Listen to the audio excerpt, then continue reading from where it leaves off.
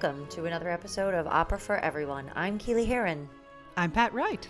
And on today's episode, Pat, what are we listening to? Well, as you could probably tell from that music in the beginning, it is a Baroque opera. It does sound very Baroque. It is.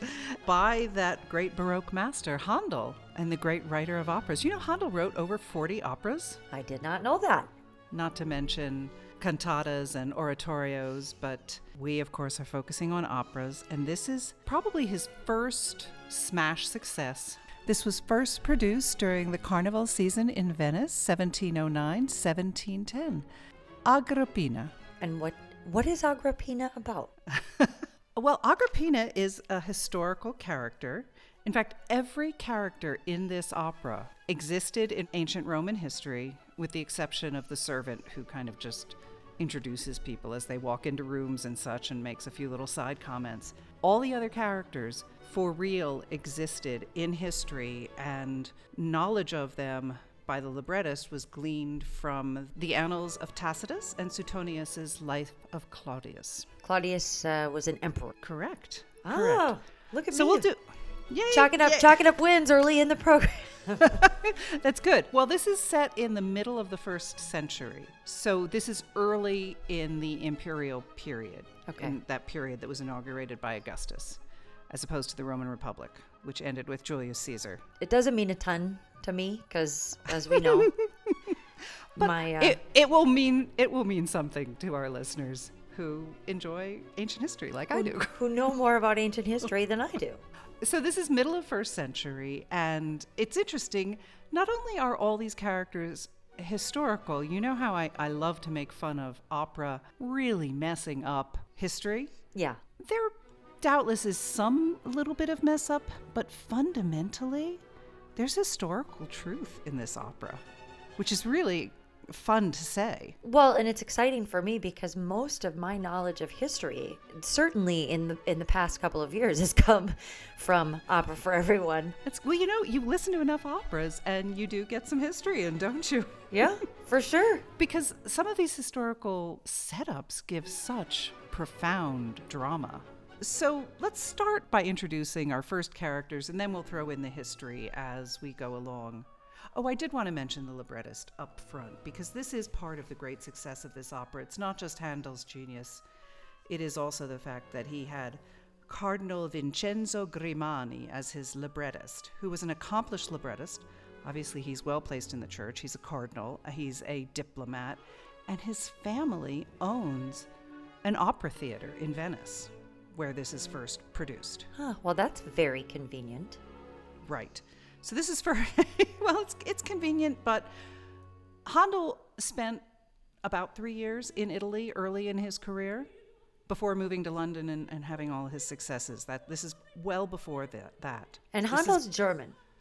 Handel is German. Okay. And he does quite well in Germany. In fact, he gets some prestigious posts, but he doesn't entirely want to be utterly beholden to the political authority. Right. And he actually carves out a path for himself. You can't be a successful composer without having interactions with royalty, and he even does that in London, but there's a lot more independence that he's able to have in London.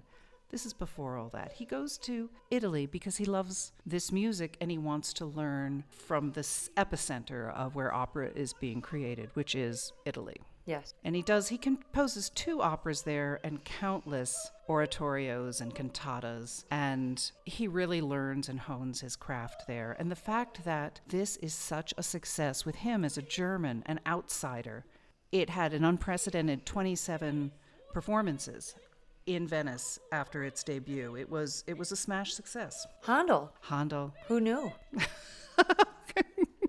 Well, a lot of people would say they knew early on. He was good. So let's set the scene, and we'll add in more details as we go along. But there's a lot of music. This is a lengthy opera. So this is an opera in 3 acts. It is. And we are going to open on the private apartments of Agrippina. She is the wife, 4th wife, I could parenthetically add. She is the wife of the Emperor Claudius. Uh-huh. And Claudius is away at war. And she gets word that her husband, the emperor, has been killed on a ship The storm at sea has overtaken his ship, and he has drowned. And so she receives the bad news of the death of her husband. Does she fall into instant weeping? Oh no. She springs into action. Really? Is she celebrating? No, she's plotting. She says, okay, well, he needs a successor. The successor should be my son, Nerone, which in English we say Nero. Nero, right. But he's not Claudius's son. Nero is Agrippina's son from a previous marriage. I see. So she really does need to plot to have him become emperor. And she springs into action with plotting. Let's hear a little piece of Nerone singing with your wise counsel. He says, yes, mother, I will follow your rules. By the way, he's a young teenager at this point.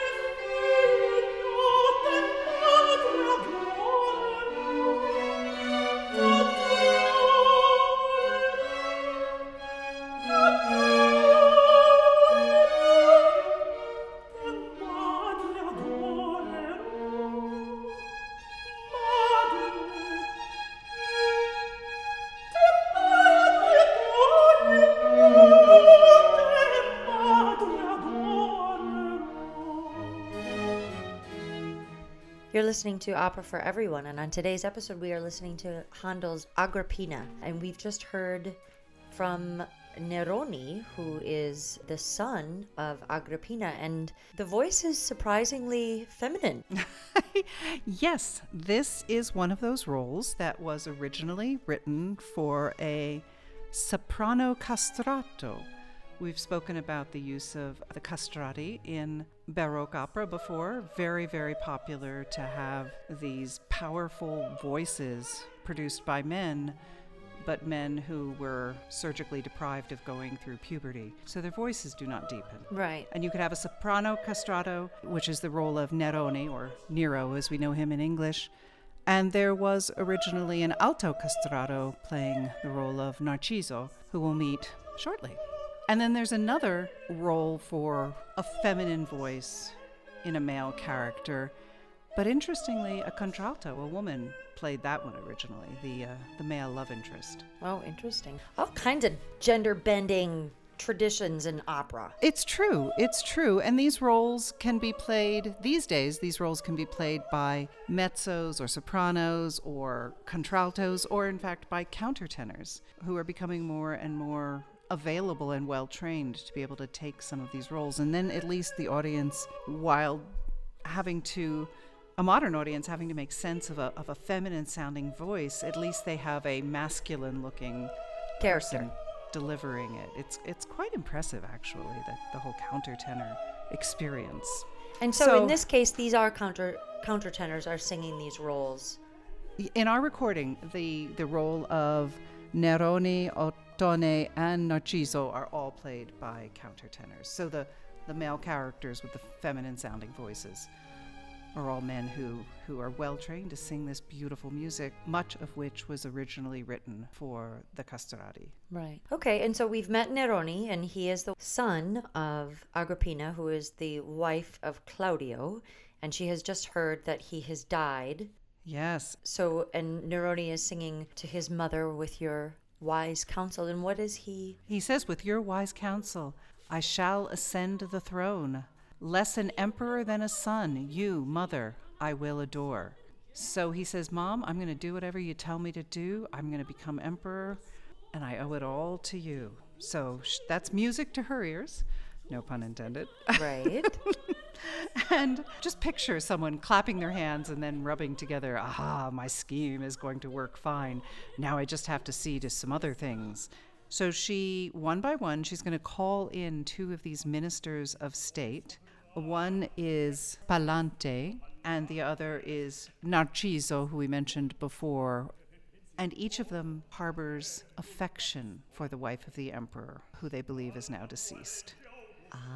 And she puts that to use. She plays them like a fiddle. She does. And they will each sing about how wonderful it is that she is showing them affection. She takes each one into her confidence and says, we need your help. I need your help to get my son on the throne. And I will be so grateful to you, wink, wink, if you assist with this. So let's first meet the bass, Palante, and he will sing, propitious fate descends today from the stars through you to me, for through you alone, my lovely adored one, my star shines on me, making glorious my faithfulness. So this is the reason she needs help, and it's just not an automatic, is not only did Claudius not have a son to pass this on to, this is the early days of the Roman Empire, where there was still a little bit of the, I would say, the fiction of the Republic remaining. Because in the Republic, the Senate was all. That, after all, is why Julius Caesar was murdered, because the Senate thought he was acting too much like a king. It was intolerable to them. But the heir to Julius Caesar was Augustus, known to us in history as the first emperor. But he never called himself that. He called himself Princeps, the first citizen.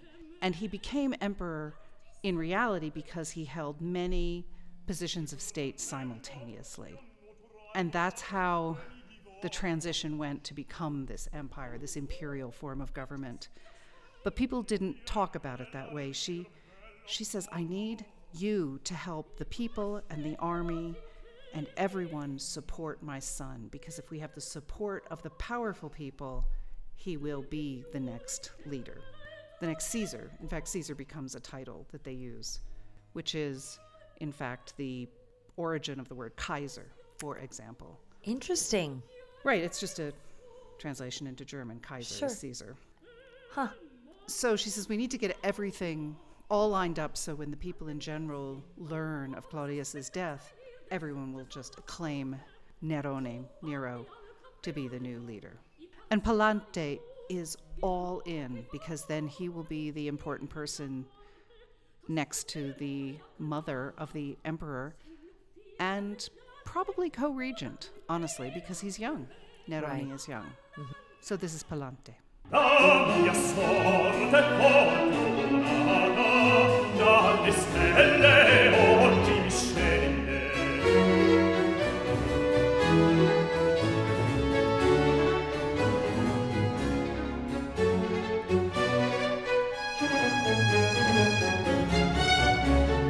La mia sorte fortunata dalle stelle oggi mi scende. Se viene oggi da te, mi scende dalle stelle. La sorte formulata dalle stelle oggi mi scende, se viene oggi da te. Se viene oggi da te. sorte ne perdona, mi scende dalle stelle, mia sorte ne perdona.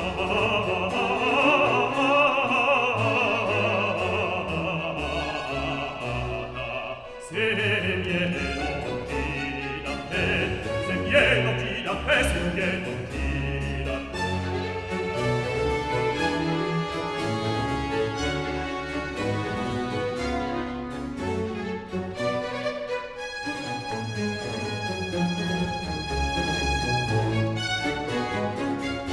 Ehi che sol bella data, la mia stella mi risplende, la mia stella mi risplende. Per gloria mia fe, per gloria mia fe, che in te bella la mia stella mi risplende, per gloria mia fe.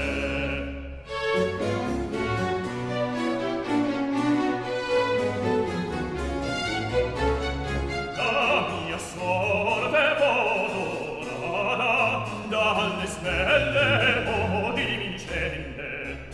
Se vien odi da te, se vien odi da te, mi scende dalle stelle. La sorte odorata dalle stelle odimicende, se vien odi da te.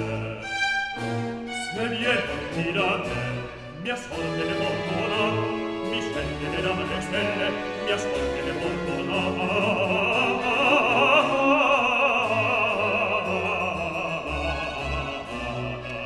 Se viene occhi da te, se viene occhi da te, se viene occhi da te.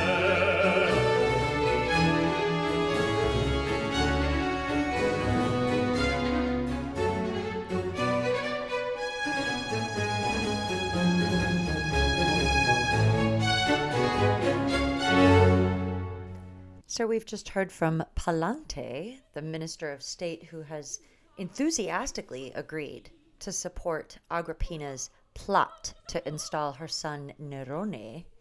Yes, and she sends him off, and she says, I need the next one. And in comes Narcissus, also a minister of state, also secretly in love with Agrippina, also someone she will use to her own ends. He comes in, flatters her, and she says, enough of that. To impart a dark secret, I call you to my side.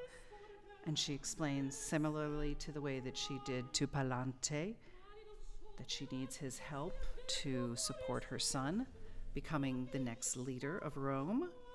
And I'm going to stop here for a moment because it's the easiest place to interject this thought. I've read a lot of commentary about Agrippina that says, yeah, there are a lot of morally dubious people here, but everyone has a redeeming quality. And the redeeming quality that Agrippina has is that she does all her plotting and scheming, and believe me, she plots and schemes more than what we're hearing so far. But she does it for the benefit of her son, which doesn't, I don't buy that argument. And I'm going to tell you why. I'm going to read from the libretto. She says to Narciso right here, now is the moment to ensure that the scepter remains in Agrippina's hands. Aha! Go straight away to where the populace and the soldiers are gathered and wait there till I have revealed the fateful news of Claudius's death. Then subtly introduce the name of Nero amongst the crowd. If heaven today allots the throne to Nero, Narcissus shall reign with Agrippina. In other words, she's saying you and I will hold power because I will be regent for my young son. Right. So I don't buy that she's doing it for the benefit of her son. No.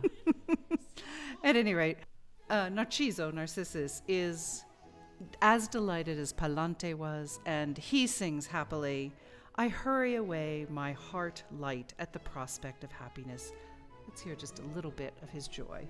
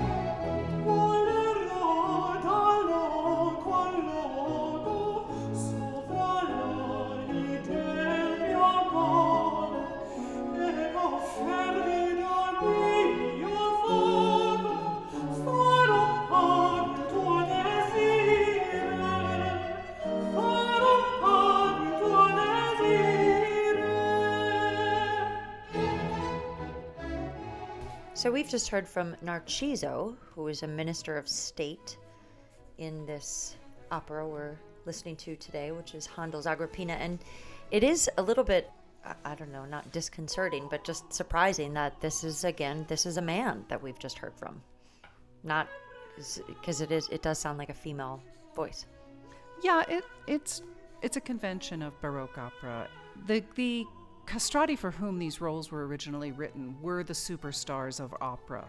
You know, we think of it can be anyone, but the great tenors and the great sopranos come to mind very often when we think of the great opera stars.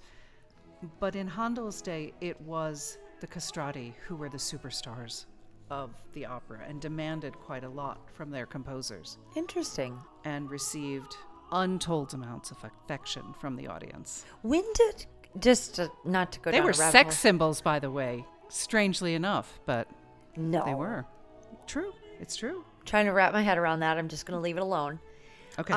But so, Pat, when did the art of castrati fall out of favor in the opera world? I mean, so in Handel's day, we're talking about sort of the 18th century.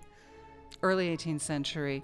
By the end of the 18th century, it had fallen out of favor. I think Rossini wrote a couple of parts for castrati, but really once we're into the 19th century solidly, it's not done. That's the rise of the tenor in these great romantic lead roles, where the castrati used to have them. Remember when we did Rodelinda, for example, another Handel opera from his later period, the great romantic interest was also sung by a countertenor in our version.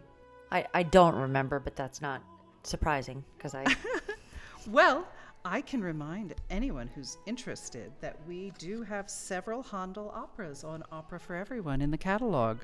We have episode 30 is Tamerlano, episode 40, Rodelinda, episode 46 is not an opera, oratorio, The Great Messiah. Oh, the Messiah. I remember that one. Right. Most people, when they think of Handel, they think of the Messiah. Mm-hmm. I certainly did for a long time. And then not too long ago, we did Xerxes. Grant did that one with me, and that is episode 57. So 30, 40, 46, and 57, all Handel. And Tamerlano, Grant also did. Grant did Tamerlano. Yep. That's right, and you did Rodelinda with me. It's a wonderful opera. But back to Baroque opera. Let's just, let me take a moment to tell you about Baroque opera, because it's, you have a sense of what Baroque means. Ornamented, ostentatious potentially. Frosting. And- Lots of frosting. And that's true. In fact, a great many of the arias in this opera are what they call da capo arias, which have a repetition. The text of the arias is typically very short, and that allows for two things. It allows for a concentration of emotion, because in general, in Baroque operas, the arias do not advance the plot. The arias are a pause in the moving forward of the plot for reflection on what has just happened, or an expression of emotion that comes into the character because of what has just happened. So the arias are the passionate, emotion-filled piece of the opera, and it's the recitatives, which more or less alternate with the arias. That's where the plot moves forward. That's where the plot unfolds. And by the way, this is a very plot-heavy opera. It's wonderful because there's all these twists and turns and deceptions and schemes, and you're seeing a little bit of that already. But the arias are for the reflection, and they have the da capo arias. It's this ABA pattern where they repeat the line, they repeat the text 3 times with great embellishment in the middle one, and then a bit of a return in the final one. And you'll hear that as we go through, if you are listening to the words and you can make sense of the Italian, and otherwise just listen and enjoy it. So that's Baroque. The other thing I could say about Baroque is it very much fell out of favor by the end of the 18th century. And it was replaced by what? It comes under withering criticism from Gluck. Gluck was an opera reformer starting in the middle of the 18th century. He was vociferous in his criticism against the Baroque style that let these superstar singers, particularly the castrati, dictate how an opera was going to be composed, like how many arias they would get, how many different kinds of pieces they would get, because the stars did demand that. They were divas. Absolutely. Interesting. So, and Gluck says, no, the composer, the librettist, they need to make the story. They need to tell the drama. The text and the music need to really, first and foremost, tell the story and express the emotion that the story requires. And so he was highly critical of the Baroque style of everybody gets their moment in the spotlight. Let's do our story. And so his criticism is what was the beginning of the end for Baroque. But then you have Mozart in the end of the 18th century, and ultimately we develop into bel canto and more romantic styles of opera with the 19th century, and bel canto will fall under criticism as well with people like Wagner. And too much history of opera, I'm afraid. Sorry. Not at all. You asked. All right, so Agrippina now has her first aria of the opera. She says, amidst the tempest, my soul hopes to reach its port. This is an aria of triumph. She says, so well have I armed my breast with constancy that with fair land in sight, she is speaking in metaphor, even the most baleful storms seem objects of comfort. Yeah, my husband's dead, but I have a purpose, I have a mission, and I have set my plan in action. Well, she certainly doesn't let the grass grow under her feet. No, indeed. She's just getting right in there and putting her son on the throne and moving on.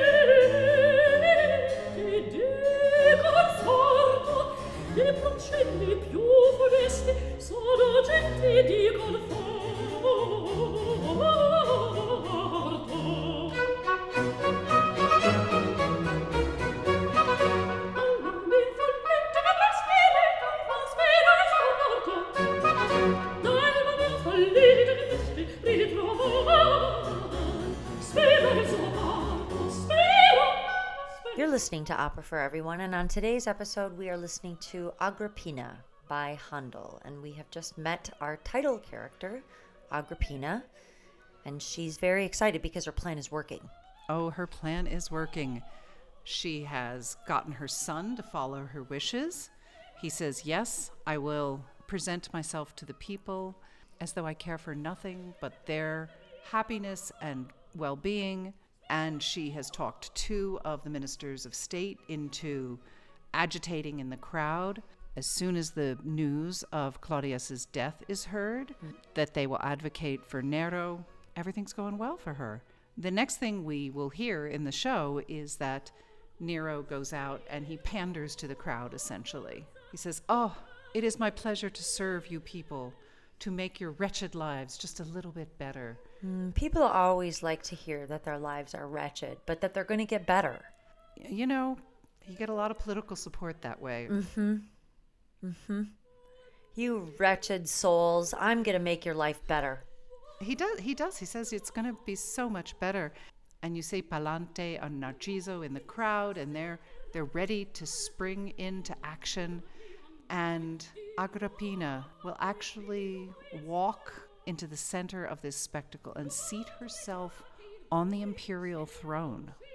And from that position on the throne, she delivers the news to the crowd that her husband, Claudius, is dead in the sea, returning home.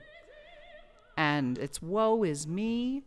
It's what a sad day this is. Our emperor was great. And Palante and Narciso jump in and do the job that she has prepped them to do. And Agrippina ultimately says, "Long live Nero! Come, my son, ascend the throne. Come and be emperor of Rome." It's all worked out well. Is the opera over? Oh no. Oh no. It's just getting started. It's twist of fate.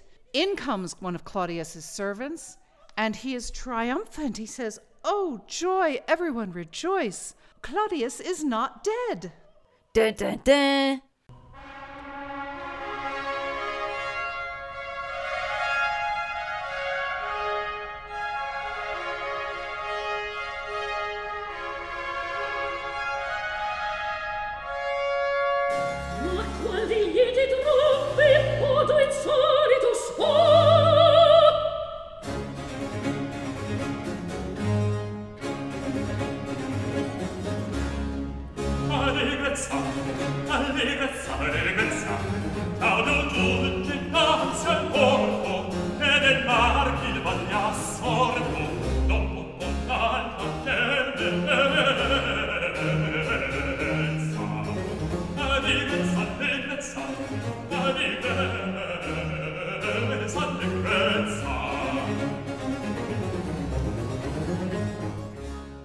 So, Claudius' servant has just thrown a bit of a wrench into Agrippina's plan.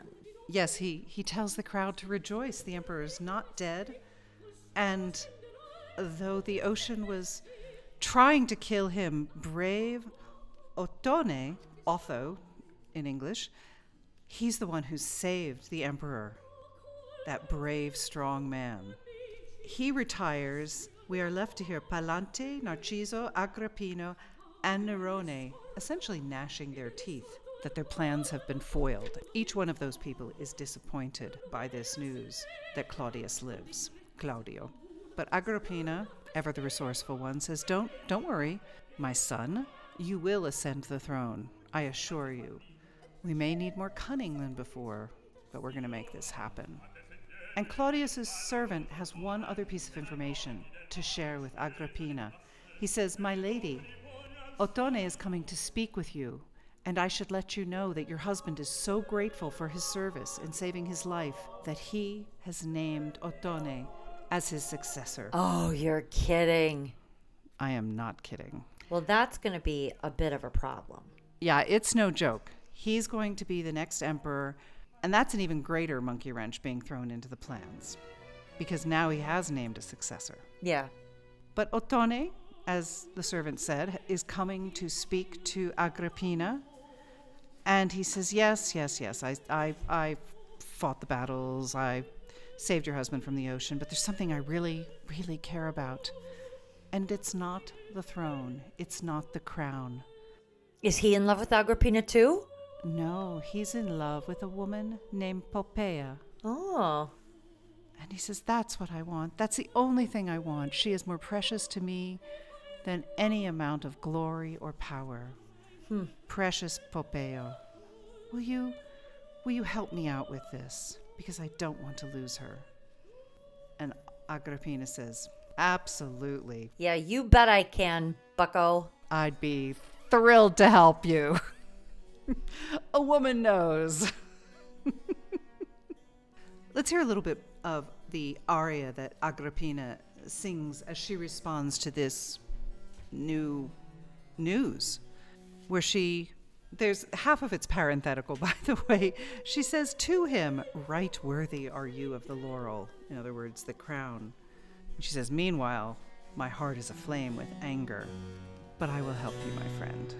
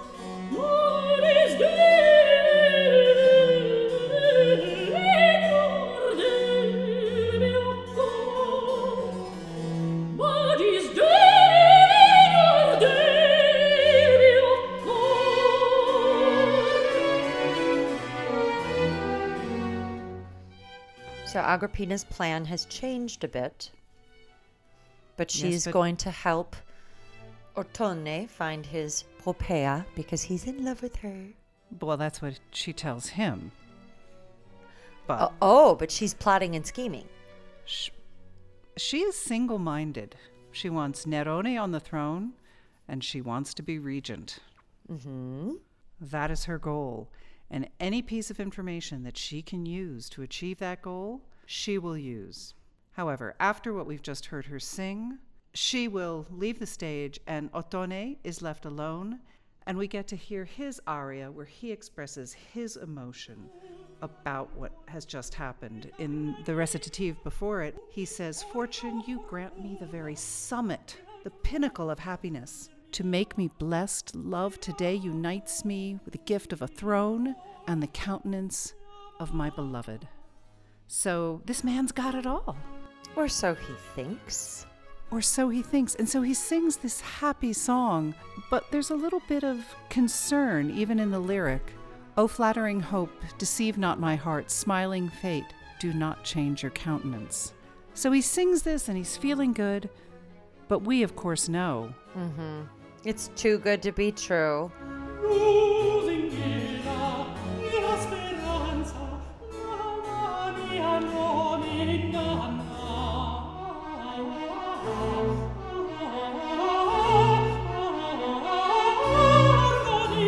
inganna, non inganna. Mia speranza,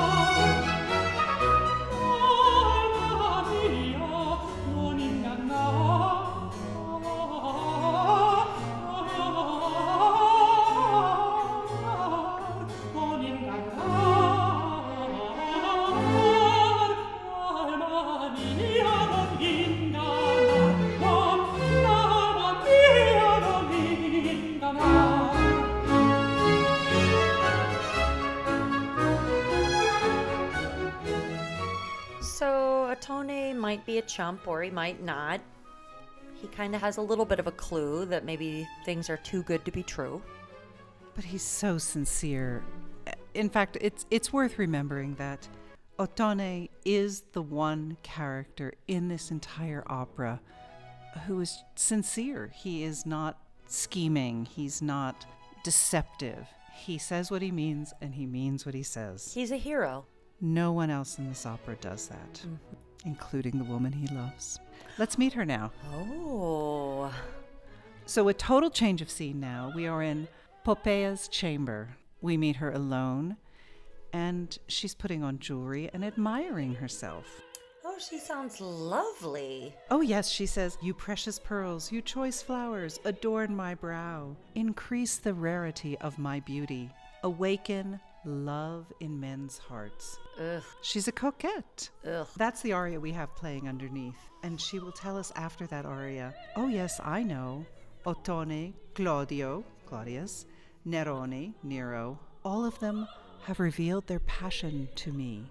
Each one is flattered that he will win my love." So she's a coquette and she knows it. So she has Claudius and Nero and Ottone all in love with her? All in love with her. Huh. Well, that doesn't sound like it could present a problem. Well, problem, opportunity, Right. all are possible. Complicating factor. So in comes Claudius's servant, and she asks, "Do you bring any happy news?" And he replies, "Oh, yes, I do. He is alive. Claudius is alive, and he loves you, Poppeo. He's coming to visit you now." And there's a little aside that we see, out of sight of those characters, is Agrippina. And she goes, "Oh, my husband's servant is here. Let's see what he has to say." So she's listening to this conversation where Lesbos, the servant, says to Poppaea, "Claudius is so grateful to be alive because it means he gets to see you again, and he will come to you shortly in this very room." And she says, but what about his wife, Agrippina?" And the servant says, "Have no fear, I will keep careful watch for her." So Poppaea says, "Well then, let Claudius come, but he must understand that my heart, even if it is his, is ever constant in its purity." I welcome him as a sovereign, but not as a lover. She's leading all these men on, but she wants to continue to proclaim her purity. Oh, I see. Okay. So he leaves, and Poppaea will share with us that she's concerned that Ottone has not come to her yet. So she's letting us know what's in her heart, truly. He would be more welcome to my heart because he's the one I love.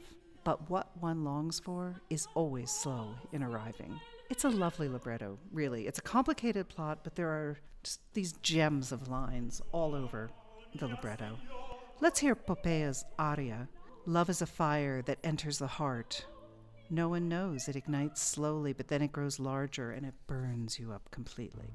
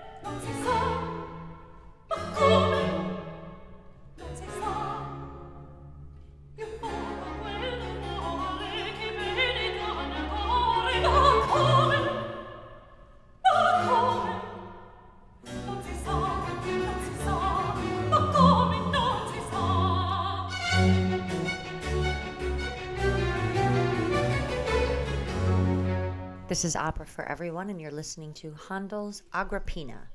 We have just heard from the coquette talking about how she's a coquette. Well, she is. And one thing that's worth noting is that educated people of Handel's day would have been educated in the classics, and they would have known Tacitus's annals, and they would have known about Poppaea. Wait, what? They would have known what? They would have known who Poppaea was in the history of ancient Rome, as they would have known who Agrippina was.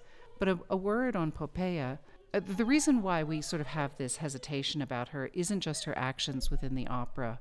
On some level, we know what happened with the real historical Poppaea, because when Nero does become emperor of Rome, she becomes his mistress. She induces him to execute his own mother. Oh, wow. Agrippina, because she continues to be a plotter and a schemer. And ultimately, she marries Nero. Let's carry on with the story at this point. Okay, so what happens next? So she says, I like Ottone, but I'm going to play my cards.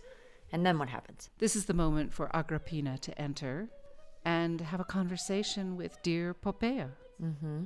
And she comes in all motherly and sweet, saying, Poppaea, you know that I love you and care for whatever concerns you, whether it's good or ill. What's on your mind, my child, my dear? And Poppaea might be a little suspicious of Agrippina, but mostly she's really nervous because she's just been told that Agrippina's husband is on his way to see her for a romantic moment. And she says, oh, Agrippina, I dare not say what's on my mind. And Agrippina says, come on, sweetheart, you can trust me. Well, I love Ottone madly. So she does confess her true feelings. And Agrippina says, oh, sweetheart, you have no idea. He betrays you. What? Wait. Agrippina tells Poppaea, Ottone betrays you because he knows that Claudius looks at you longingly. Agrippina knows what's up. And he wants to do a terrible wrong to you Ottone has told Claudius can have you all to himself if only Ottone can have the throne, which Claudius now holds. What? Poppaea's shocked. Agrippina says, "Oh, it's true, I assure you. And to confirm what I say, this very night Claudius will come to you. He will assume that you will be his." Boy, she's a wily one. Yes, she's a wily one for sure. So she's overheard that Claudius is coming, and she used all these little pieces of information to work her own schemes. Poppaea says, "What do I do? Advise me." And Agrippina says, "Yes, I was hoping you'd ask that." And she tells Poppaea exactly what to do. She said, "Make sure to make Claudius jealous.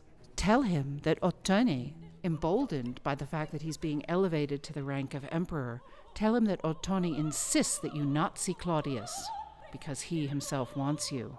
Do whatever you have to do when Claudius comes to you tonight to keep him away from you.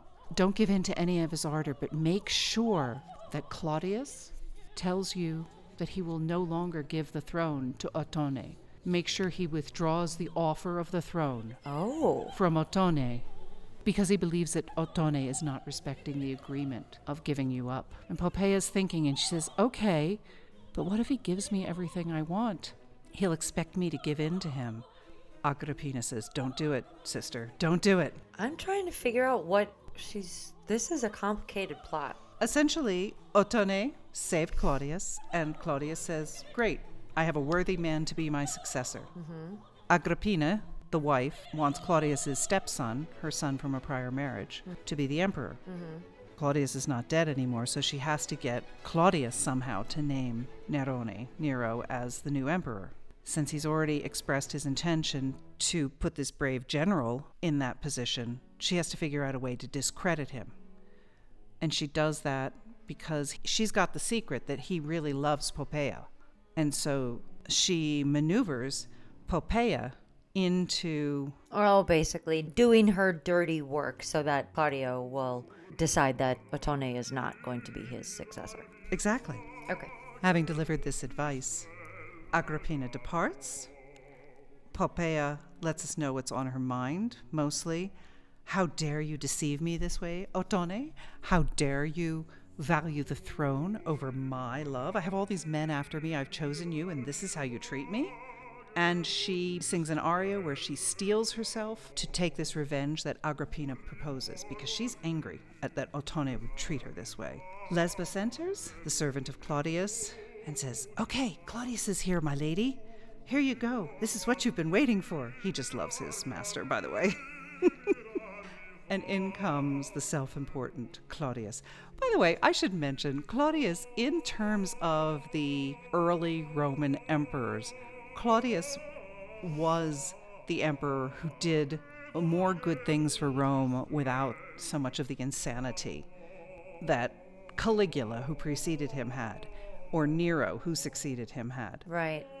Claudius, for instance, was famous for more professional administration of this large Roman Empire and helping the empire to grow, expanding citizenship rights.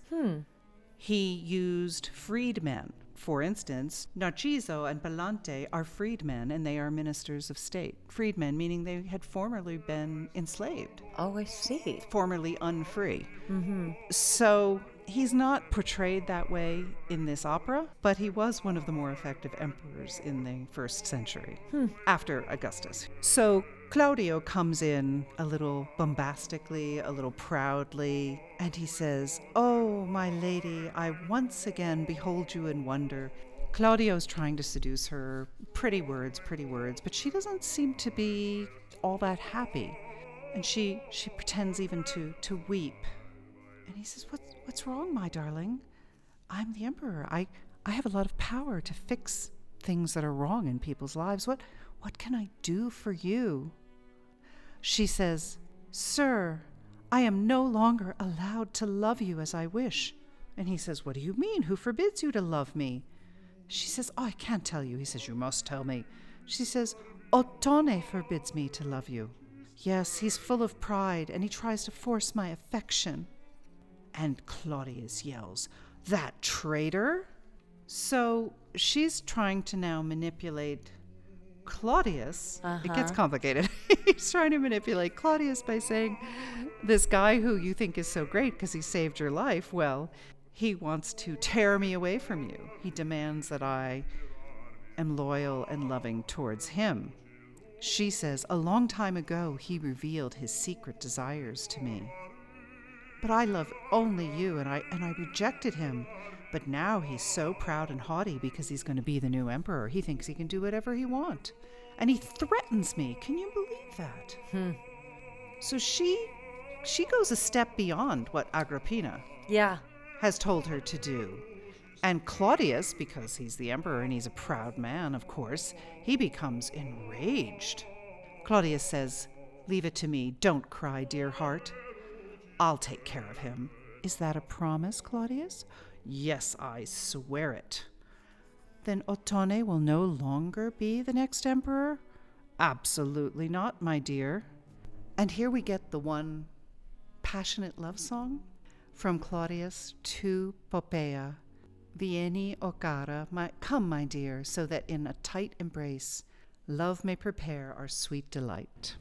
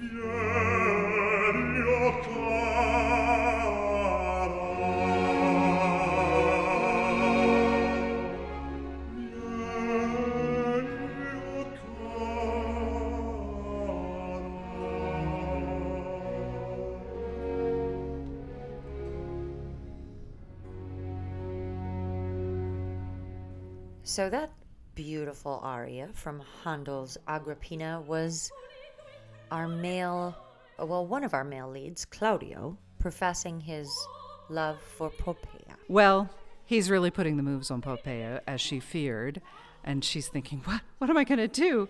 And in bursts the servant, my lord, we must leave quickly. Your wife, Agrippina, is coming. That's a relief to Poppaea. Yep, saved by the bell. Absolutely. And then so she can blow kisses at him as he goes, oh, too bad we were interrupted. Oh, right. That's a shame. And then the act ends with this wonderful interaction between Poppaea and Agrippina, because it's a little bit of sisterhood being expressed, because that's how Poppaea sees it. Poppaea sees it as Agrippina helping her out. Yeah. But Agrippina knows that she's just manipulating Poppaea to her own ends. And there's this much-cited aria that Agrippina sings. My heart exists only to love you, she sings to Poppaea. I'll always be your friend with pure and sincere affection. May trickery, deception, and cunning never come between us. Yeah, not so much, huh? Poppaea, she's a little naive.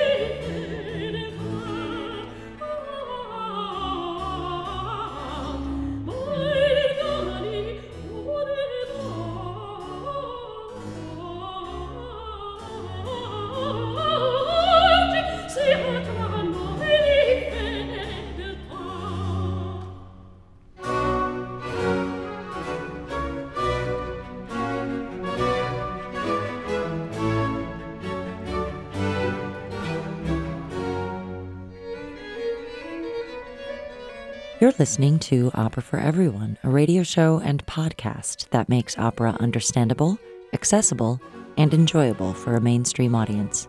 It airs Sundays from 9 to 11 a.m. Mountain Time on 89.1 KHOL in Jackson, Wyoming. KHOL is Wyoming's only community radio station. Opera for Everyone is hosted by me, Keely Heron. And me, Pat Wright. If you like what you hear, please subscribe to our podcast on iTunes or SoundCloud. And like our Facebook page, Opera for Everyone, where you can also send us a message. Thank you for listening. Thanks for listening. And we hope you enjoy the second half of today's episode.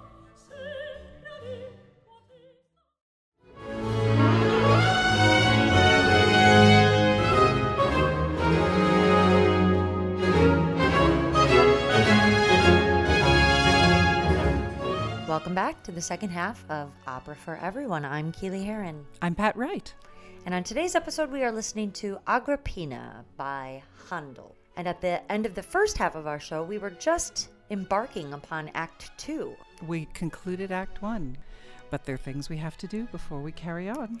There are. I was getting ahead of myself. I was jumping right into the Opera Helmet quiz. But we would like to take a moment to acknowledge the efforts of our artists that are featured on today's episode. So this recording was made in 1997 with John Elliott Gardner conducting and the English Baroque soloists on period instruments. And we have Alistair Miles as Claudio, Della Jones as Agrippina, Derek Lee Reagan as Neroni, Donna Brown as Poppaea, Michael Chance as Ottone, George Mosley as Palante, and Jonathan Peter Kenny as Narciso. So that is today's recording, which brings us to my favorite part of the show because I get to talk for at least 3 minutes. Well, you can always watch the operas ahead of time if you want. Right. So the Opera Helmet quiz. Agrippina is an historically accurate story of Emperor Claudio. At least with historically accurate characters and little historical fiction filling in some of the details. Okay, but based on real people who did live in the 1st century AD. So Claudio was an emperor of Rome. Yes. Oh, I'm so sorry, but could I just interject? Yes. Claudius, a lot of folks, the older folks who are listeners, may recall the I, Claudius miniseries that was popular in the 1970s, produced by the BBC and played in the United States on Masterpiece Theater. And it was a blockbuster. And it deals with all of this action and a little bit besides. I see. Okay. Sorry for the So interruption. that's okay. No, it's good because it's always good for me to get a little bit more historical knowledge. So Claudius was one of the first emperors of Rome in the 1st century AD. His wife, Agrippina, is our title character, and her son from a previous marriage, Neroni, is one of the central figures in the story because at the beginning we hear that Claudio has perished in a violent tempest at sea, and immediately Agrippina begins plotting to put her son Nerone, who is known as Nero, on the throne. So she's reached out to Palante and Narciso asking for their help in achieving her goal of getting Neroni on the throne, even though he is not Claudio's son. Because Claudio hasn't named a successor, she's taken it upon herself to just say, okay, well, we're going to do that with Neroni. And because both Palante and Narciso are kind of sweet on Agrippina, they agree to help her. So she assembles the people of Rome and she gets on the throne and she says Neroni is going to be named to the throne. One of Claudio's servants arrives and says, I've got great news. He's alive. And Agrippina is like, oh, that is great news. And so then Neroni, Agrippina, Palante, and Narciso are all up in arms because they all had a stake in this. Palante and Narciso separately thinking that they were going to be reigning over Rome alongside Agrippina, who would reign as regent until her son was old enough to reign on his own. Cut to the complicating factor of Ottone returning, I guess, and Agrippina greeting him and saying, "Oh, thank you, Ottone, for saving the life of my husband," because Ottone was one of his commanders of the army and saved Claudio's life. And so the news reaches Agrippina that in thanks for saving his life, Claudio has pledged to Ottone that he will name him his successor. And Agrippina's like, "Oh, that's great." And Ottone's like, "Yeah, except for the only thing I care about is the woman that I love." And Agrippina's like, "Oh, yes, who's that?" And he says, "Poppaea." And she's like, "Oh, well, I will help you get the woman of your dreams." And Ottone's like, "Oh, thank you, Agrippina." So then Agrippina goes to Poppaea, and Poppaea is saying, "Oh, I am so beautiful and lovely, and everybody's in love with me, including Ottone and Claudio and Nerone, but I really only love Ottone." And somehow Agrippina overhears this. And then, because she's wily, she uses that against Poppaea to achieve her objective of getting Nerone on the throne. And so she goes and she manipulates Poppaea by telling her that Ottone actually doesn't care about her. He only cares about ascending to the throne. Yeah. And because he wants the throne so badly, he has said to Claudio, "I just want to be on the throne, and I know that you are sweet on Poppaea, so you can have her if I can have the throne." This is the story that Agrippina tells Poppaea. And Poppaea's like, "No, that's not true." And Agrippina's like, "Oh, yes, it is true. You watch. Claudio is going to come here and tell you." Oh, because before Agrippina arrived, she also overheard Claudio's servant coming to Agrippina saying, "He's alive and he's going to come and visit you because he loves you." And so Agrippina, she uses all that information, doesn't she? Uses all of it for her own wily ways. So Agrippina leaves, and then Claudio does come in, and he says to Poppaea, "I love you." And she's like, "Oh, I'm sure you do." So then the servant comes back in and says, "Claudio, you have to leave. Agrippina is coming." And Poppaea is like, "Oh, shoot." But she gets what she wants from Claudio while he's visiting her, which is that he says, "I will remove Ottone from the succession." Ottone will not be my successor. Right. Because you're mad at him and he's trying to take you away from me. I will not permit that to happen. I will remove him from succession. And don't you worry about it, sweetheart. Now come here and kiss me. Right. Because that's what Agrippina put her up to. Yeah. Thinking that Ottone was not in love with her. So she's getting revenge on Ottone by removing him from the line of succession. But Poppaea doesn't really love Claudio. Just in the nick of time, the servant comes in and says, "Hey, Claudio, you got to go because Agrippina's on the way." So Poppaea's like, "Oh, shoot. Darn it. All to heck." Yes. "Now we can't be alone." Oh, and what a she's like, shame. "Okay. Oh, see you later, Claudio." So Claudio leaves, and Agrippina comes in, and Poppaea thinks, "Oh, Agrippina, we're like best friends, and we're going to be best friends forever because you told me about this thing that Ottone was plotting to ascend to the throne and doesn't really love me." And Agrippina's like, "Yes, we're best friends." And that's where we ended. Did I miss anything? You did great. You did great. It's a complicated plot. It's a complicated plot. That's only Act 1 of 3 acts. I want to make just a comment about how this opera is characterized. We spoke about it being a Baroque opera. It is also considered to be an opera seria, which was the dominant form of opera in the 18th century.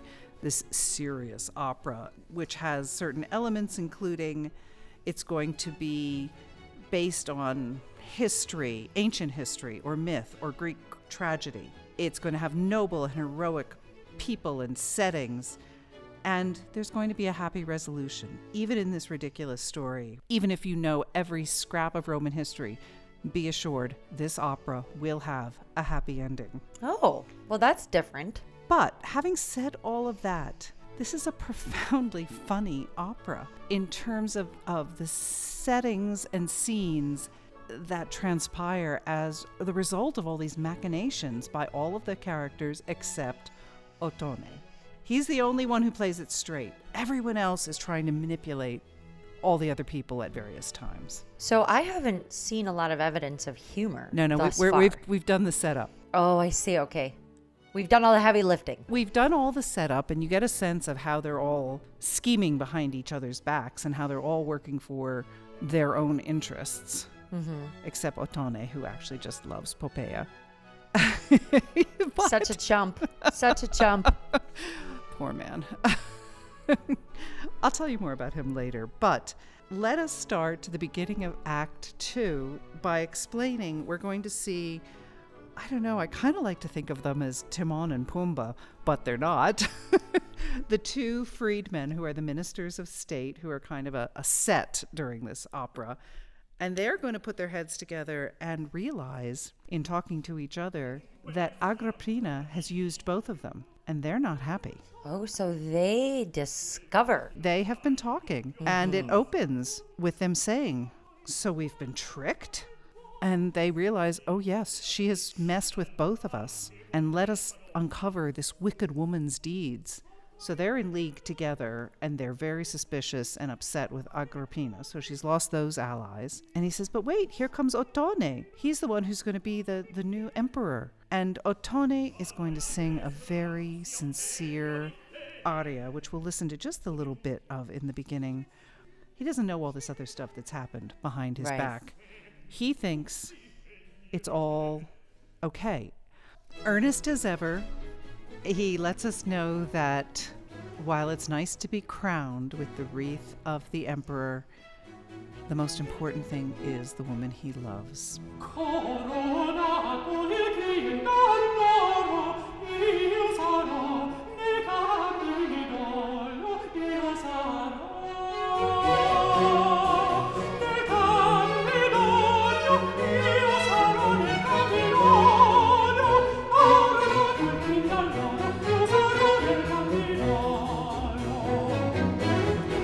Listening to Opera for Everyone, and this is Handel's Agrippina. So, Pat, what happens?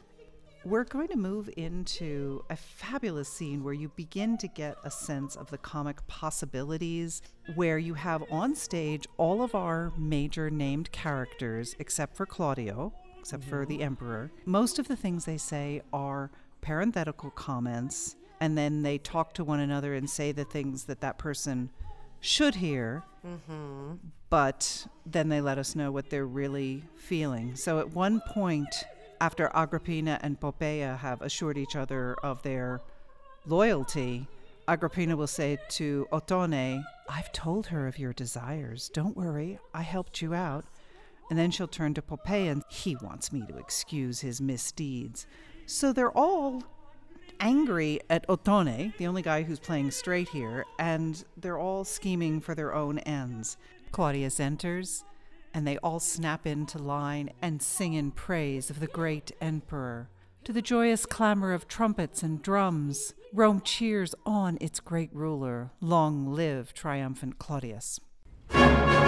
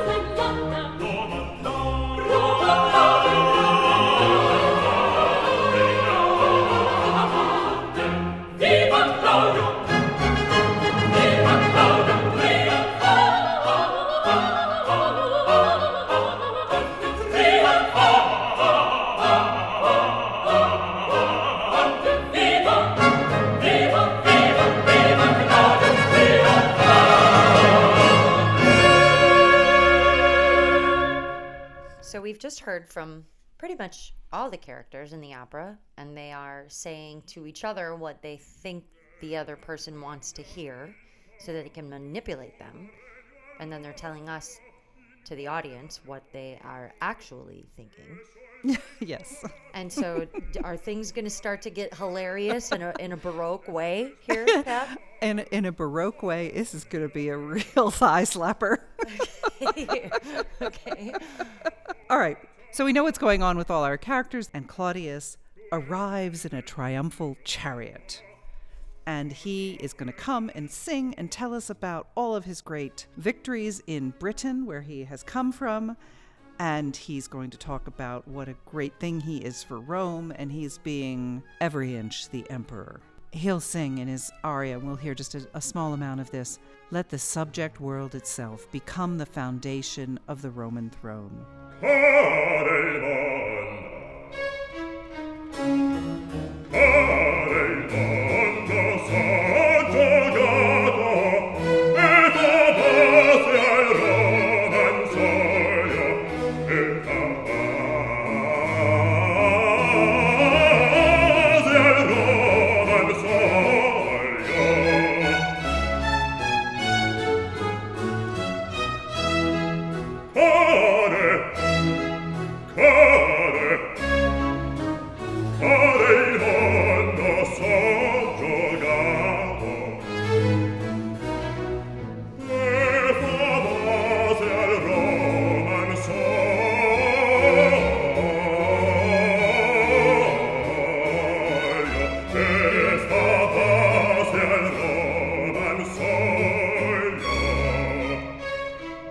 So Claudio is super proud of himself. He's like, I'm victorious and everybody's loving me and everything's great in my realm. Yes, and we're in a very public setting, and so everyone is saying the things that they should be saying. Agrippina is expressing her love and devotion and how happy she is that he is alive. He expresses his love towards his wife. Nero comes and offers his devotion to his stepfather. All of the people are saying all the right things to the emperor. And it's Ottone's turn, and he says, "Oh, great Caesar, I am faithful to you, and I humbly await my promised reward." Because remember, the last thing that Ottone heard... Yeah, is that he's going to be the successor and that he's going to get the girl. Exactly. And Claudius, he does not dissemble here. He turns and he says, "You traitor, you have the nerve to appear before me?" And at that comment, Nero, Narcissus, and Pallas are like, "Oh, this is interesting." And Agrippina is like, "Oh, yes, everything's going according to plan." And Ottone is dumbstruck. "What do you mean, traitor? I braved dangers to save your life. How could you call me a traitor?" And Claudius will hear none of this, and he is enraged, and he leaves. And Ottone turns to Agrippina. He says, "Agrippina, help me." She says, "You're not going to get any help from me, you traitor." And he's completely confused. And then he turns to Poppaea, and he says, "Help me, Poppaea." And she says, "You love the throne. You don't love me." And she turns on him. And he goes on, and he even turns to Narciso and Palante and says, "You guys help me." And they're like, "You're on your own, buddy. The emperor's upset with you. We're not spending our time with you." Yeah. So here's the great hero who saved the emperor, and everyone turns their back on him. Everyone. Poor guy. It's terribly sad. And there is a heartbreaking scene where he's all alone on the stage, and he just is trying to figure it out. And this is his aria where he says, "What dreadful thunderbolt is this? Why is the emperor so ungrateful? Why is heaven so unjust? How can they possibly call me a traitor? I'm the most faithful man that you could find. I have served my country well." And it's really sad because he's not manipulating anyone. He's just incomprehending of what everyone around him is doing. It's such a sad reality of how life is all the time. Yeah. You know? I was getting philosophical. But it is true. It's like, I know. This is why it's actually a really good libretto. It's a really good libretto. Good source material.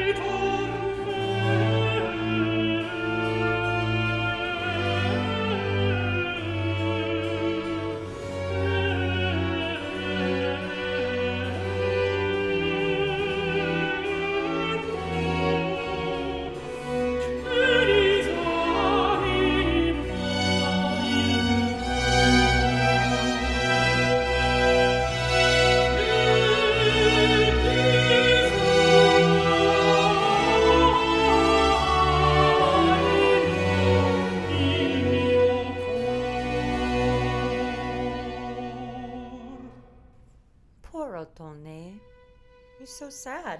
He is so sad. And even though we're in the middle of Act 2, I'd like to mention a version of this that I watched on YouTube. A pretty recent production by Ars Lyrica Houston, which you can find. It's up in 2 segments, part 1 and part 2. They divide it in half. And this is where they end the first half. And anyone who wants to see this, easy to access on YouTube, and it has English subtitles, which is nice. Very nice. They cut out a bit of the libretto, but it's a long opera, and they do a beautiful job, and they have 2 countertenors. Yeah, I still am not able to, like, it's still such a feminine sounding voice. The Ottone in that production is so sincere, and I think he does a really nice job. But some of these operas, which are not as commonly performed, are hard to find accessible, particularly with English subtitles, to help an English speaker understand it. So a shout out to them. You can find them on YouTube, Ars Lyrica Houston, Agrippina. And this is where they end. That's what they put one intermission, and they divide it right there. And it's lovely because it really works to end it there. Yeah, the flow, the emotional flow. It works. Still in Act 2, we are in a garden scene, and there's a fountain there, and we see Poppaea. And here's where things begin to change a little bit, because Poppaea says how lovely it would be to find my beloved innocent. She's actually stopped to think about what's going on. She says, I feel an urge within myself to be merciful, which is intriguing. Mm-hmm.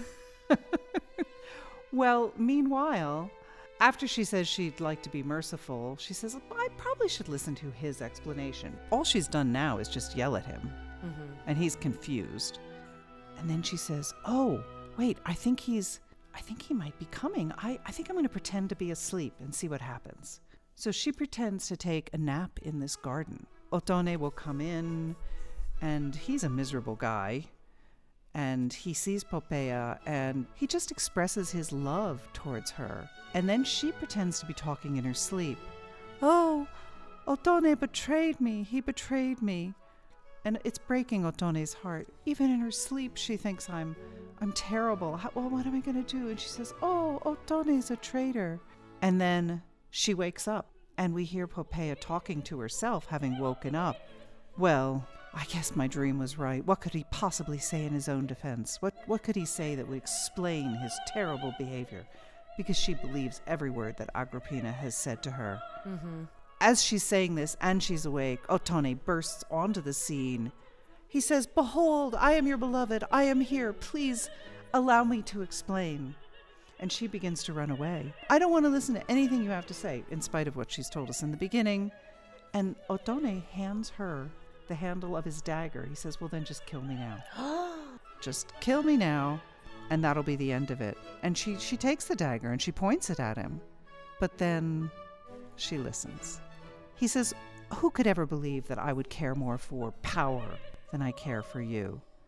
My heart is most with you. I love you more than anything else on this earth. I don't believe you. That's not what Agrippina told me.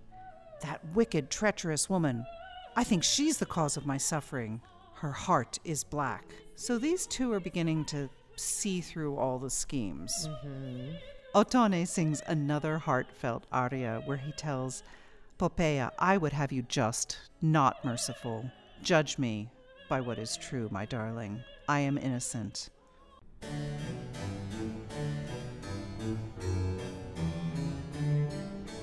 Divo giusta e non pietosa bella mia nel giudicarmi,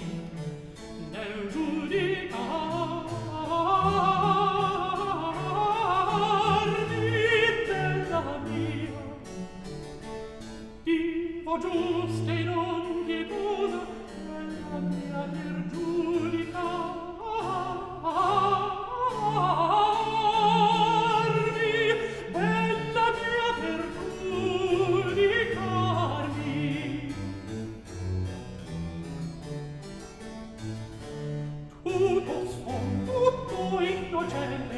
Se poi provo in cor che mente, ti perdono e condannar.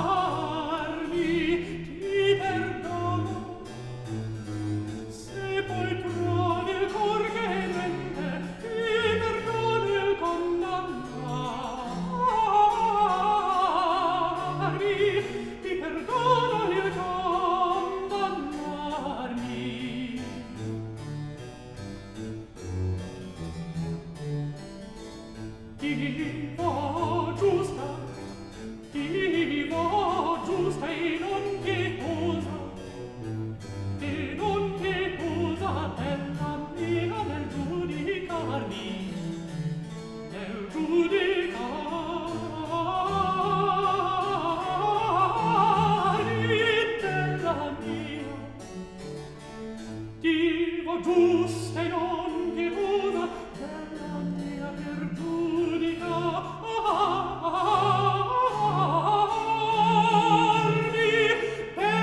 mea pergiudicarmi.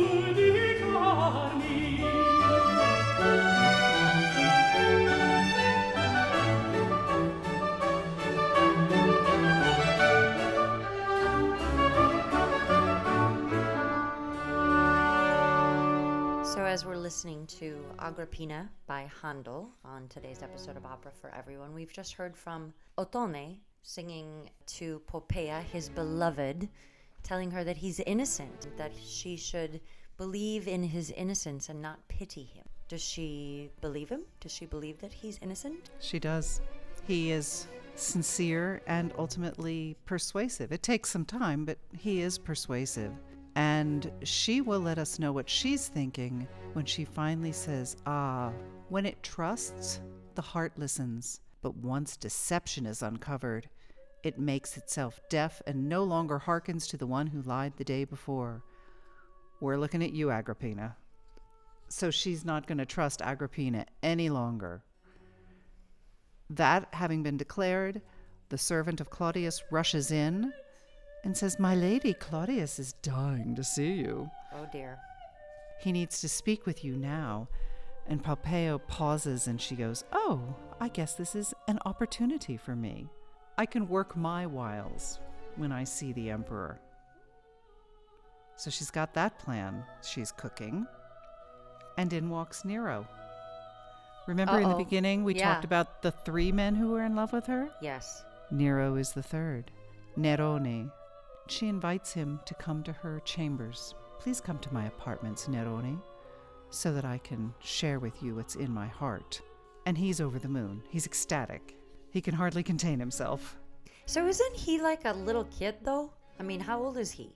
If he can't rule and she would have to be regent, he's Well, let's gotta put be it pretty this young. way. He's older than Cherubino was in Marriage of Figaro, who was very amorous. I'm going to say 13, 14, something like that. Okay. He's not portrayed that way in the opera, but he is portrayed as under his mother's thumb, but old enough to be interested in the ladies. Okay. In another scene, we meet Agrippina in her apartments, and she's having some concerns. She's going to say, "Oh, my plans, they're about to fall apart. I have to try harder. I have to be craftier." Soon she speaks with her husband, who's come to visit her. And they're still, even though they're not in the public square any longer, they appear to behave towards each other as if they were in a public setting, proclaiming their love to each other, proclaiming their devotion to each other. And she lets her husband know that she's upset, and he can't imagine why she's upset. She says, "Well, my dear, people are plotting against you everywhere." And that's not just a random thing she's saying. The prior emperor, after all, was murdered. Wasn't unheard of because, well, I won't spend too much time talking about the Praetorian Guard, but they felt that they very much had the bodyguard of the emperor felt they very much had a say in who the emperor ought to be. Oh, okay. But she says, "People are plotting against you, my dear. We must secure the succession. And you have just said that it will be my son, so let's just make that happen now, shall we?" So he's been told by his servant that Poppea is eager to see him, and he's having this conversation with his wife, but his servant says, "The Lady Poppea is waiting. You need to go see her now." So he's like, "Yes, my dear, I'll take care of it. Don't worry, sweetheart." And she says, "Oh no, you don't understand. This is urgent. This needs to be dealt with right away." "It can wait." "No, it can't." "Okay, fine. I'll do what you say." "Will you do it today?" She says, "It's really important." He's like, Fine. I'll do it today." She says, "Okay, I want to promise that you will crown my son, the new emperor, today." "Fine. This very day I will crown your son emperor." And he leaves Oh, wow. because he's got the sweet young thing Yeah. waiting for him. Yeah, he's got other priorities. That's right. And she is triumphant. She says, "Oh, I'm getting what I want. In spite of all these things twisting the wrong way, I've got the one who matters saying I can have what I want." And she sings in triumph that she's gotten what she wants.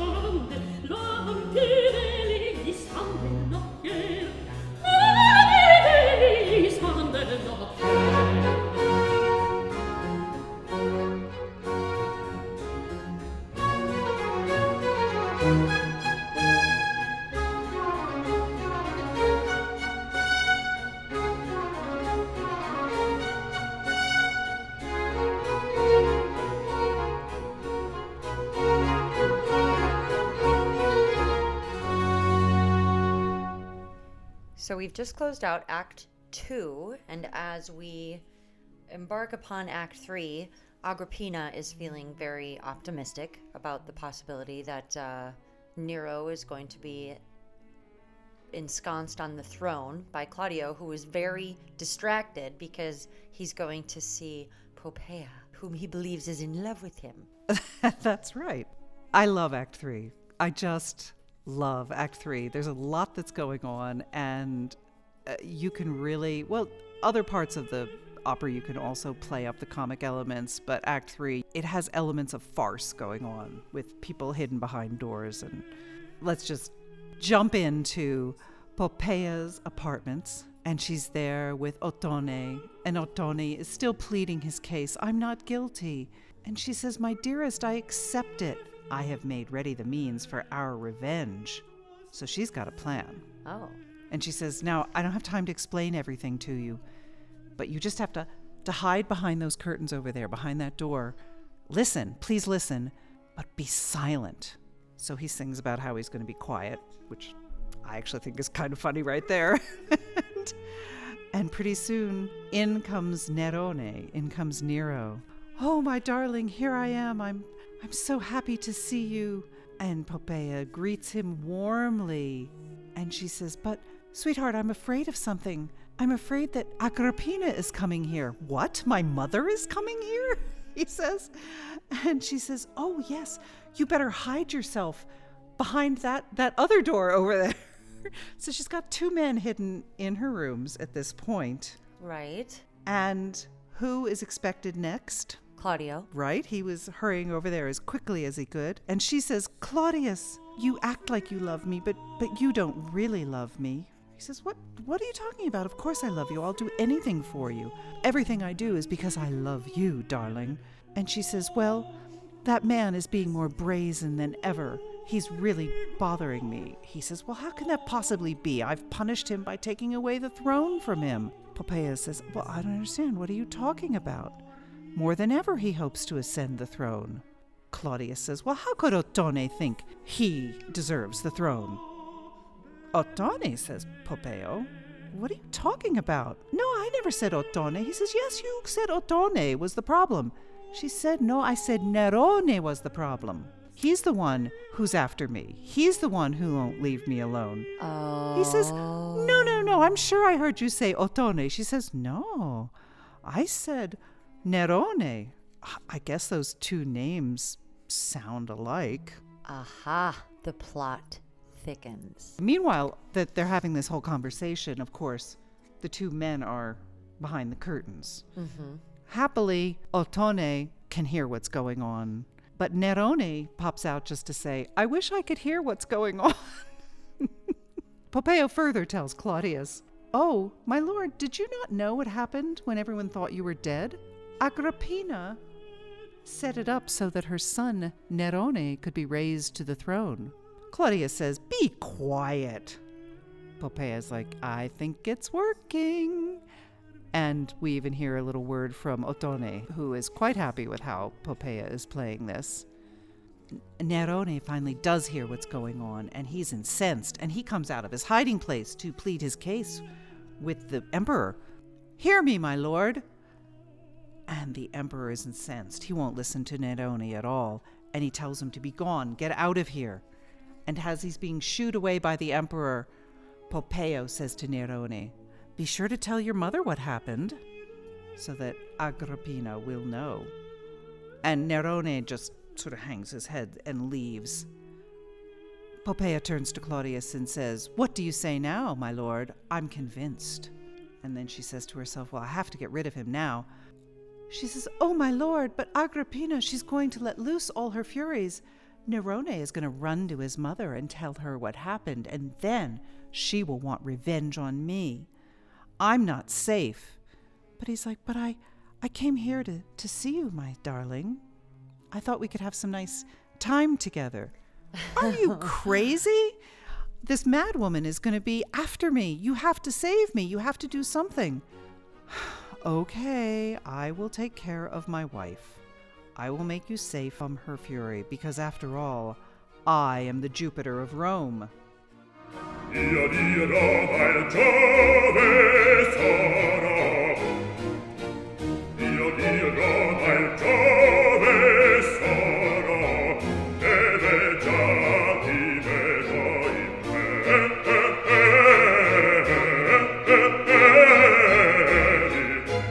Deve già ti vedo in me. Io dirò al Giove sarò, deve già ti vedo in me.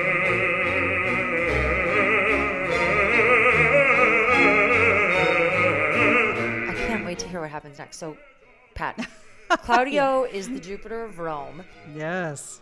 Poppea has sent Nerone home to tattle, to tell his mother that, He's not going to be emperor. yeah, that Claudio knows that she was plotting to put him on the throne. Yes. And what happens next? Well, next, she pulls Ottone, after Claudius left to deal with his wife, she Right. pulls Ottone out of his hiding place, and they have a little lovely moment together where she says, "See, sweetie, I can make some plans and set things right for you."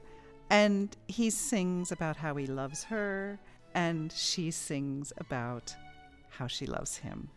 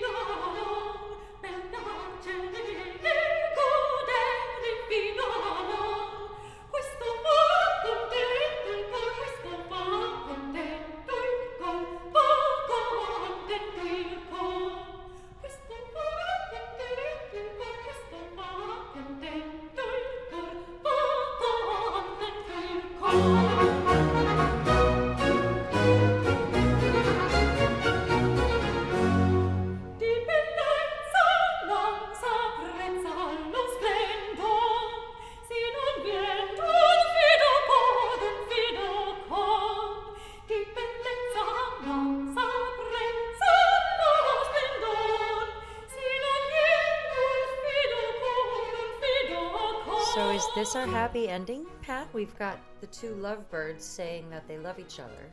Nope, story's not over yet.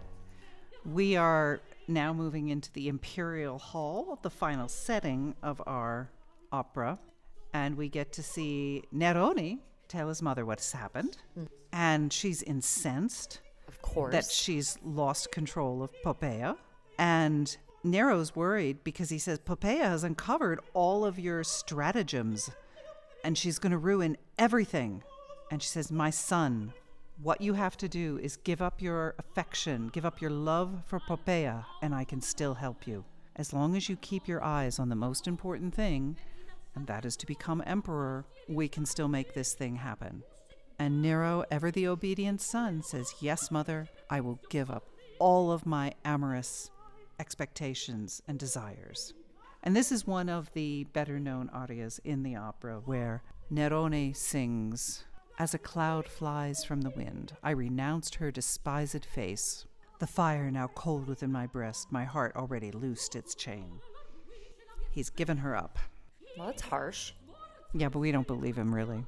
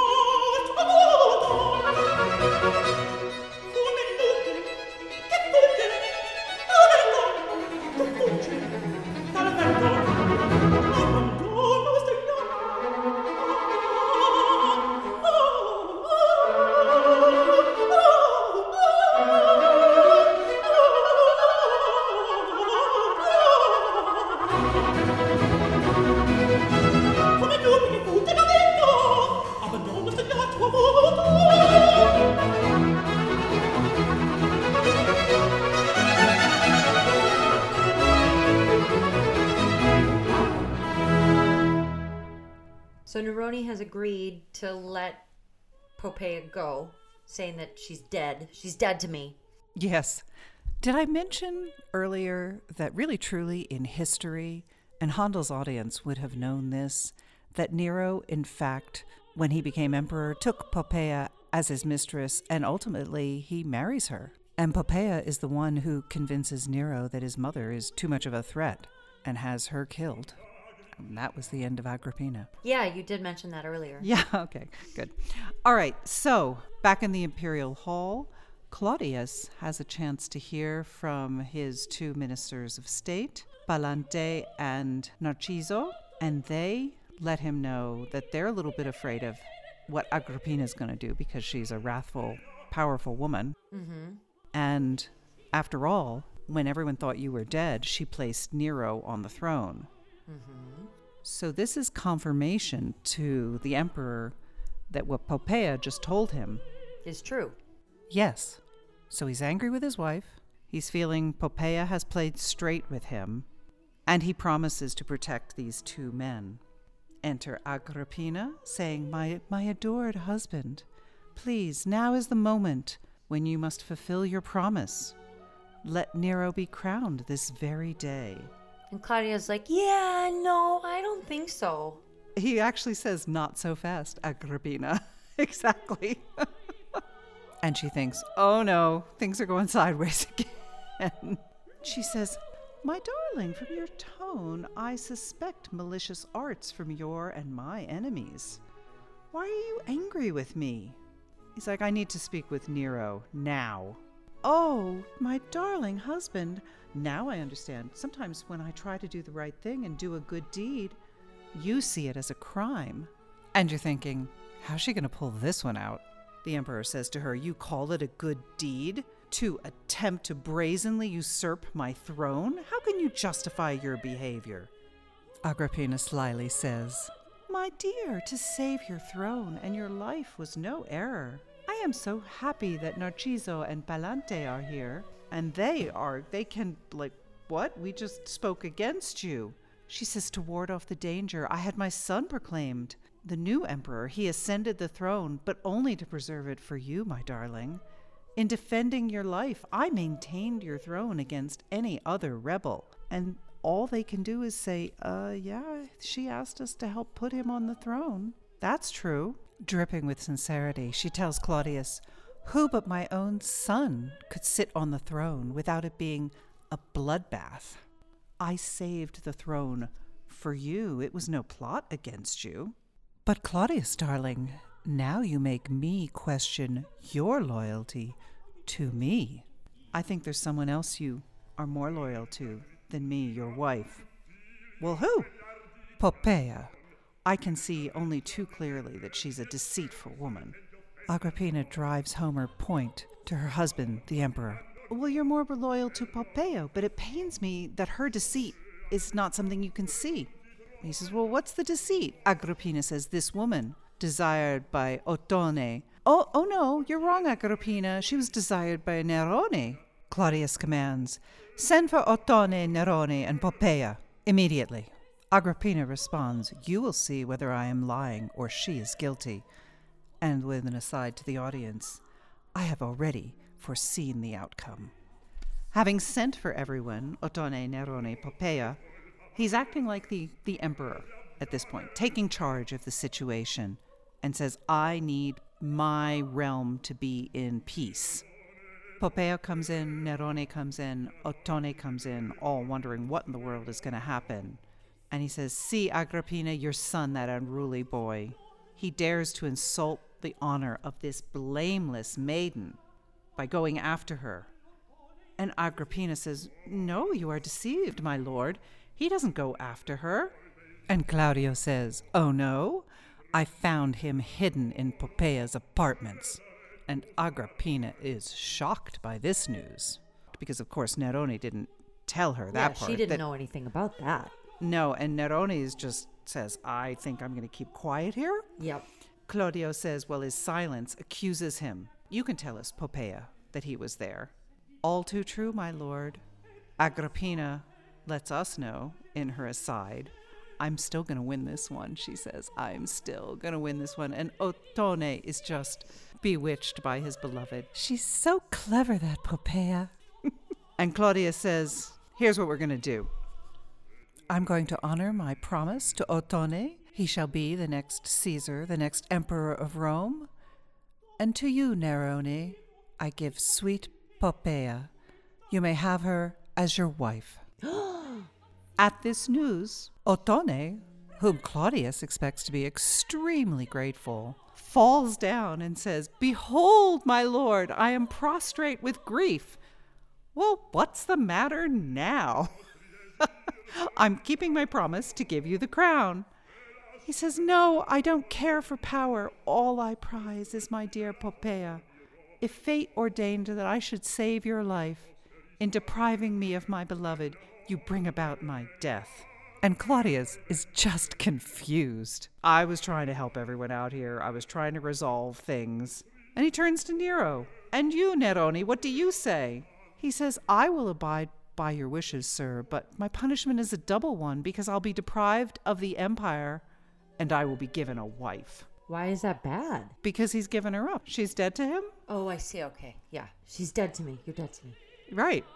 Not to mention that he has wholeheartedly accepted his mother Agrippina's advice, and he is single-mindedly focused on winning the empire. So Poppaea says, well, we can straighten this out pretty easily.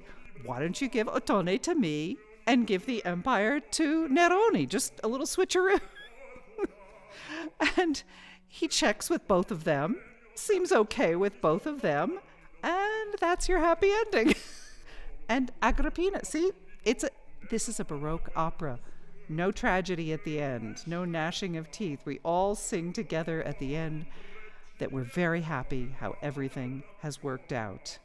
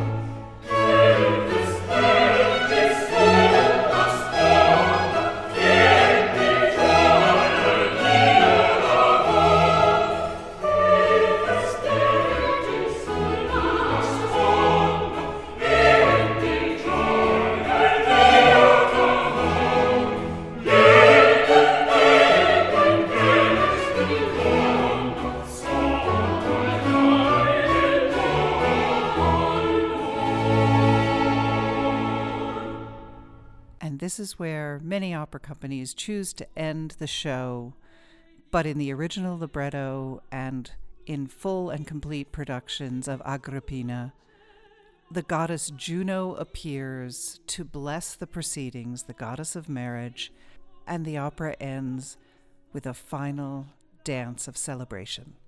That's a crazy ending, Pat. Well, just to throw in a bit of a historical context here, Palante, that minister of state, that freedman, he's the one who persuaded Claudius to marry Agrippina in the first place. I just don't understand how Claudio believes that it's a good idea to give up both the woman that he loves and the throne. Like, what's his motivation to do that? He's actually trying to be a good emperor, I believe. He's trying to set things right. He knows he won't live forever. He knows that the lifespan of a Roman emperor is not necessarily assured. And if you die without a clear designated successor, that causes great turmoil in the realm. It does, and it undoes a lot of the good that he has done in terms of establishing good bureaucratic practices, a stable empire with law and order. And he does not want that to be his legacy. So it makes sense for him to clearly name a successor. He doesn't instantly give up the throne, but he names a clear successor.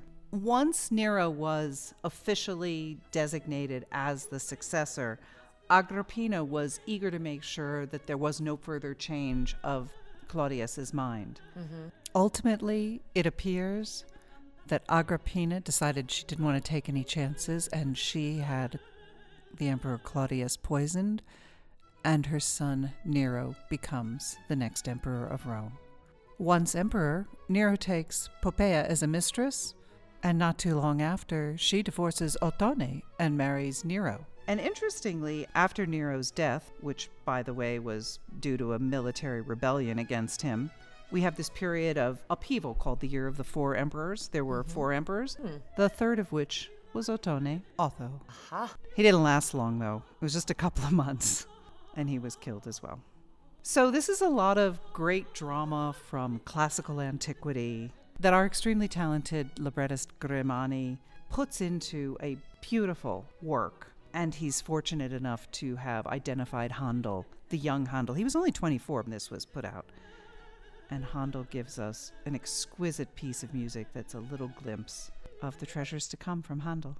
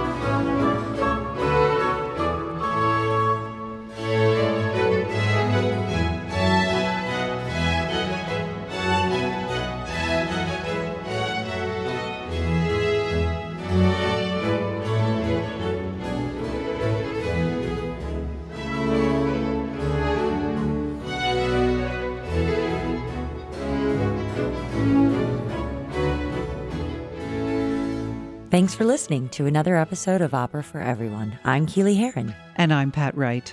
If you like what you hear, please subscribe to our podcast on iTunes or SoundCloud, and like our Facebook page, Opera for Everyone, where you can also send us a message. We know that opera can be challenging, but everyone loves a good story. And a story set to music is even better. That's why our mission is to make opera for everyone.